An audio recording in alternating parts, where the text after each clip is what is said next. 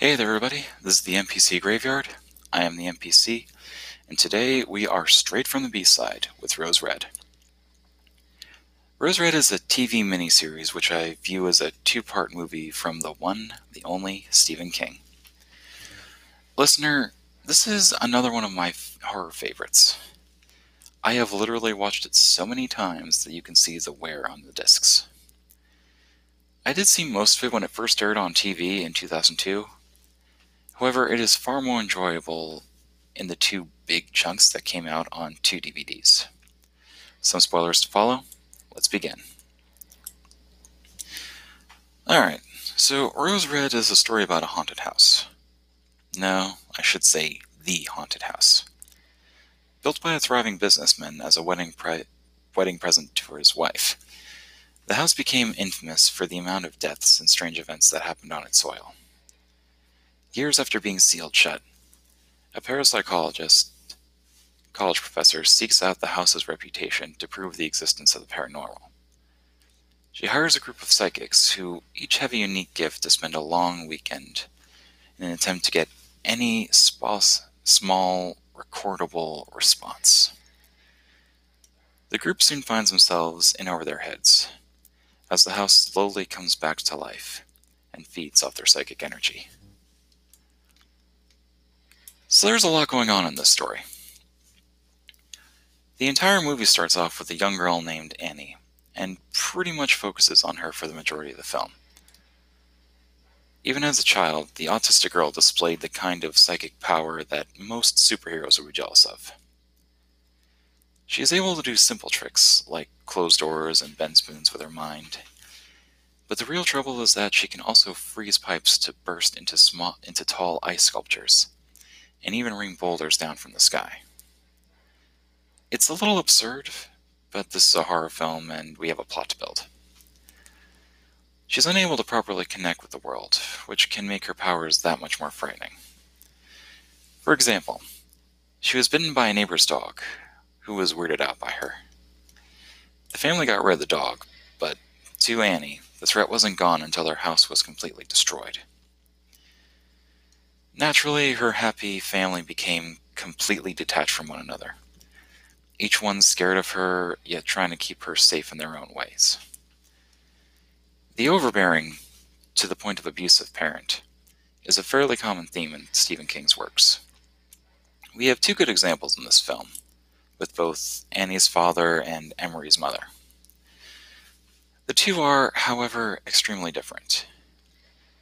Annie's father is the king of his household. He brings in the money, he makes the rules, and no one disrespects him. He originally doesn't want Annie anywhere near Rose Red because he knows how dangerous it would be. That doesn't mean his tough love approach got him anywhere, since Annie ultimately decided to go after her, almost tearing their entire house apart. Her sister, who prefers to be called sister, wanted Annie to go to help her raise money for Annie to go to school. She had warned that bringing her younger sister meant that she would probably be disowned, and from what we can tell, her parents let them both go, never looking back. Emery's mother, Mrs. Waterman, had the opposite approach. Her son stayed at home with her, renting him out for investigations such as this to bring in an income to the house. She kept a tight hold on him, so paranoid about whatever, that she decided to break into Rose Red just because he didn't call her on the phone. Despite the fact that she was living off of him, he always seemed to be afraid of her, not daring to even try and stop her horrifying credit card addiction.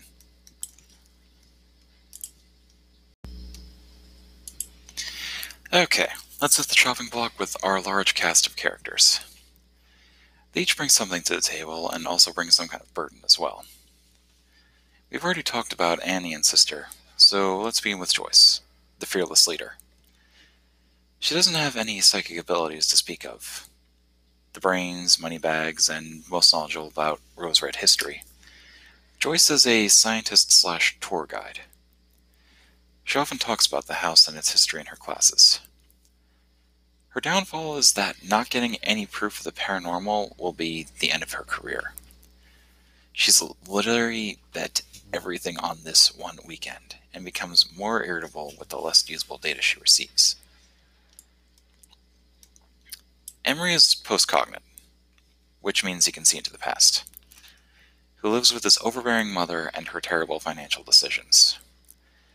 Acting as the least charming of the group, he is suspicious of everyone bullying him and doesn't hold one single conversation with anyone during the entire film.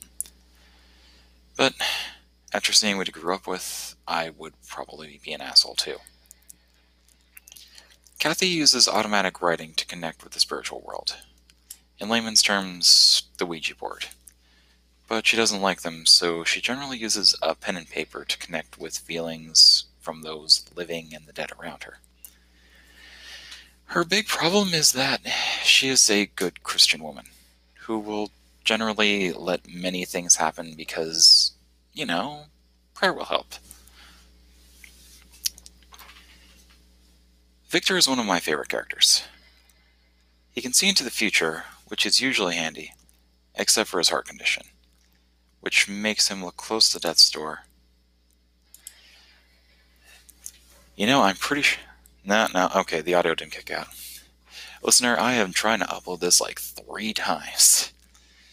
For whatever glitchy reason. Anyway, we have Victor, who can see into the future, which is usually pretty handy, except for his heart condition, which makes him look like he's close to death's door whenever he needs to medicate. Next we have Bones, I mean Pam, a psychic who can look into the past of an object simply by touching it. The only problem I have is that her character kind of gets turned into a sex object, because she's young and more attractive than Joyce and her sister. Then there's Nick, a mind reader, and easily the most enigmatic character of the group. He just sort of stays behind, making jokes and misdirecting questions until all the shit hits the fan near the end of the movie, where he explains what's been going on the entire time. Last but not least, with the main cast anyway, we have Steve Rimbauer. The last descendant of the now poor bloodline, he owns the house and is renting it to Joyce.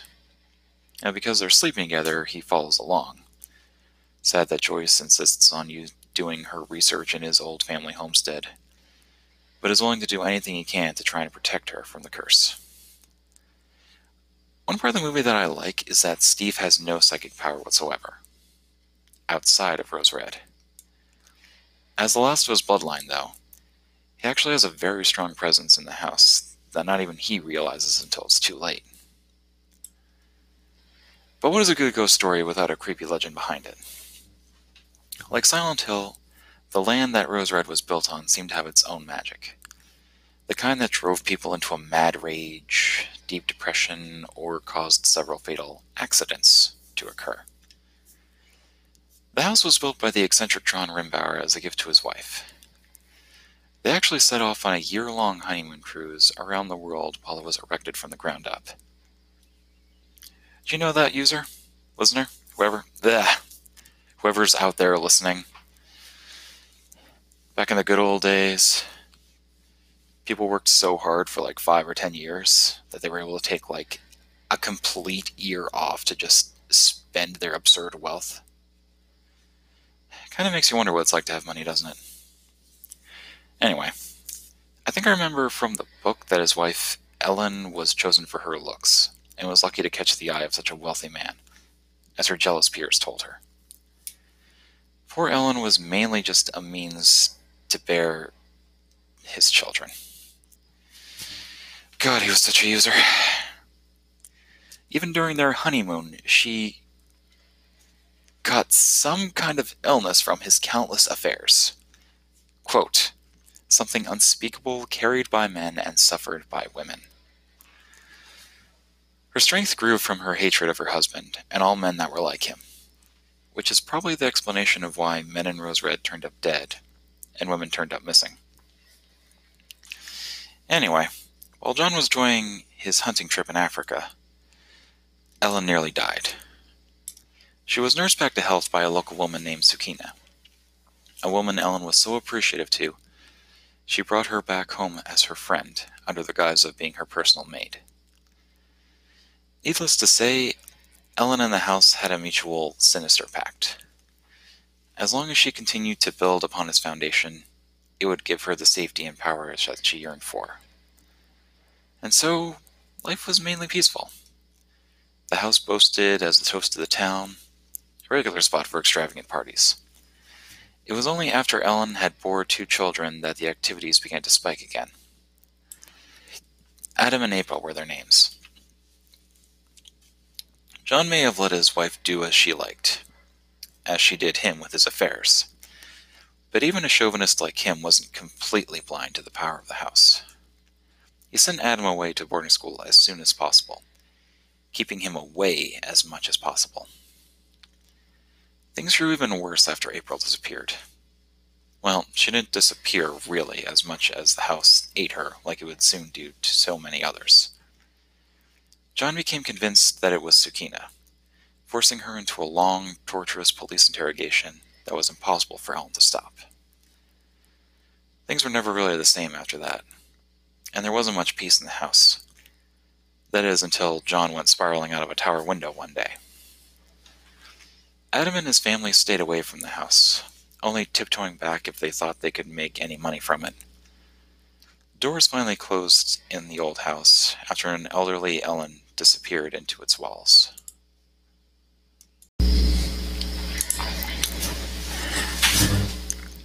Okay, let's talk about the scares in this movie. Probably the biggest example was the house itself.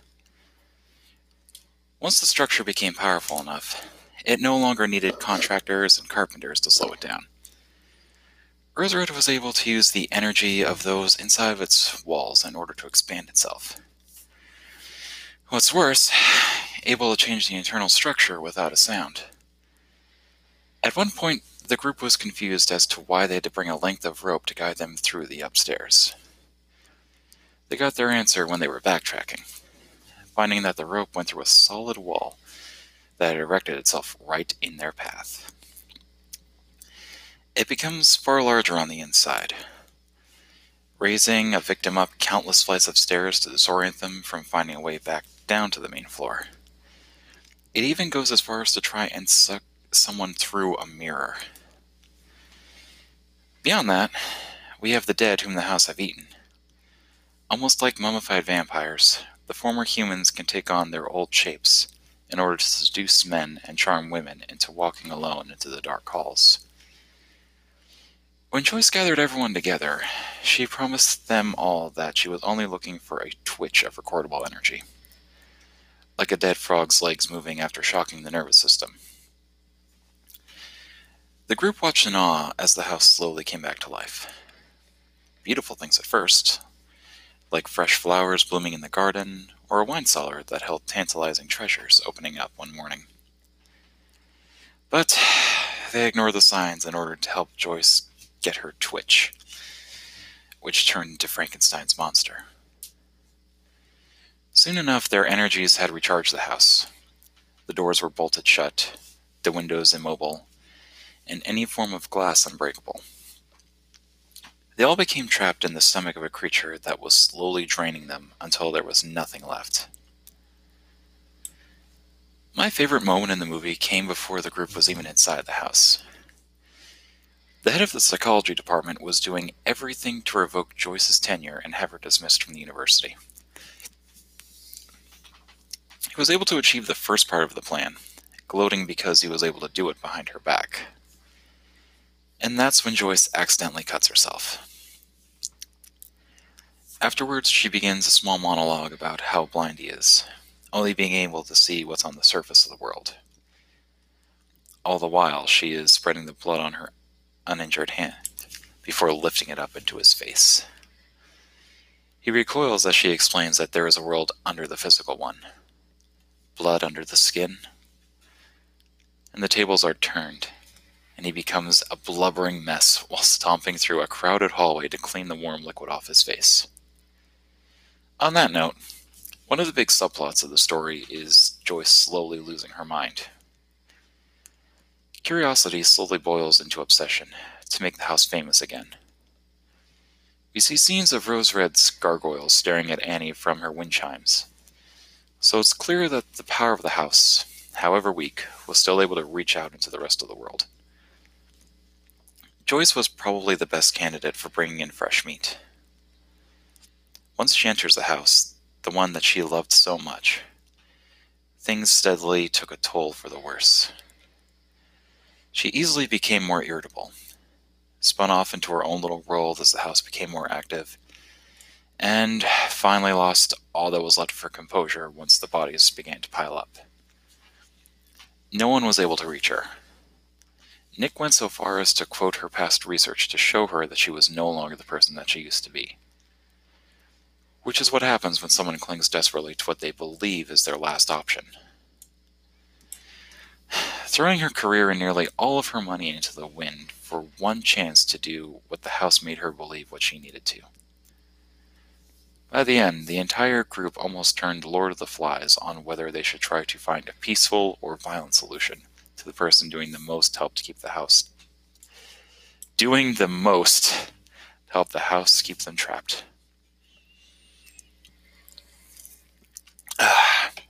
Today's podcast is brought to you by soda. It's not as good as clearing your throat, but I've had water try to drown me more times than soda. Soda. So the one thing that I really have to say that's bad about this movie is the length. Listeners, if you're going to watch this, and I highly recommend you watch this, be prepared for a marathon day. I actually remember going down to the common room of my college dorm once to find a group setting up relatively early in the morning. Well, early for college students. I asked what they were up to, and they said that they were going to spend the day watching Rose Red. I jumped on the couch next to them, and we all became friends. Both parts together run about 225 minutes, or just under 4 hours. Another issue, quote-unquote, is The Haunting from 1963. The two films had a lot of similarities, to the point that when I first watched it a few years ago, it almost became a drinking game of, did this also happen on Rose Red? But that's not really a complaint. Rent came from La Boheme, Nosferatu came from Dracula. What's important is that the remake paid proper homage to the original rather than sully it. And Rose Red certainly delivered. Well, that's all the time we have for today. Thanks for listening. Don't feed into obsession, and welcome to the graveyard.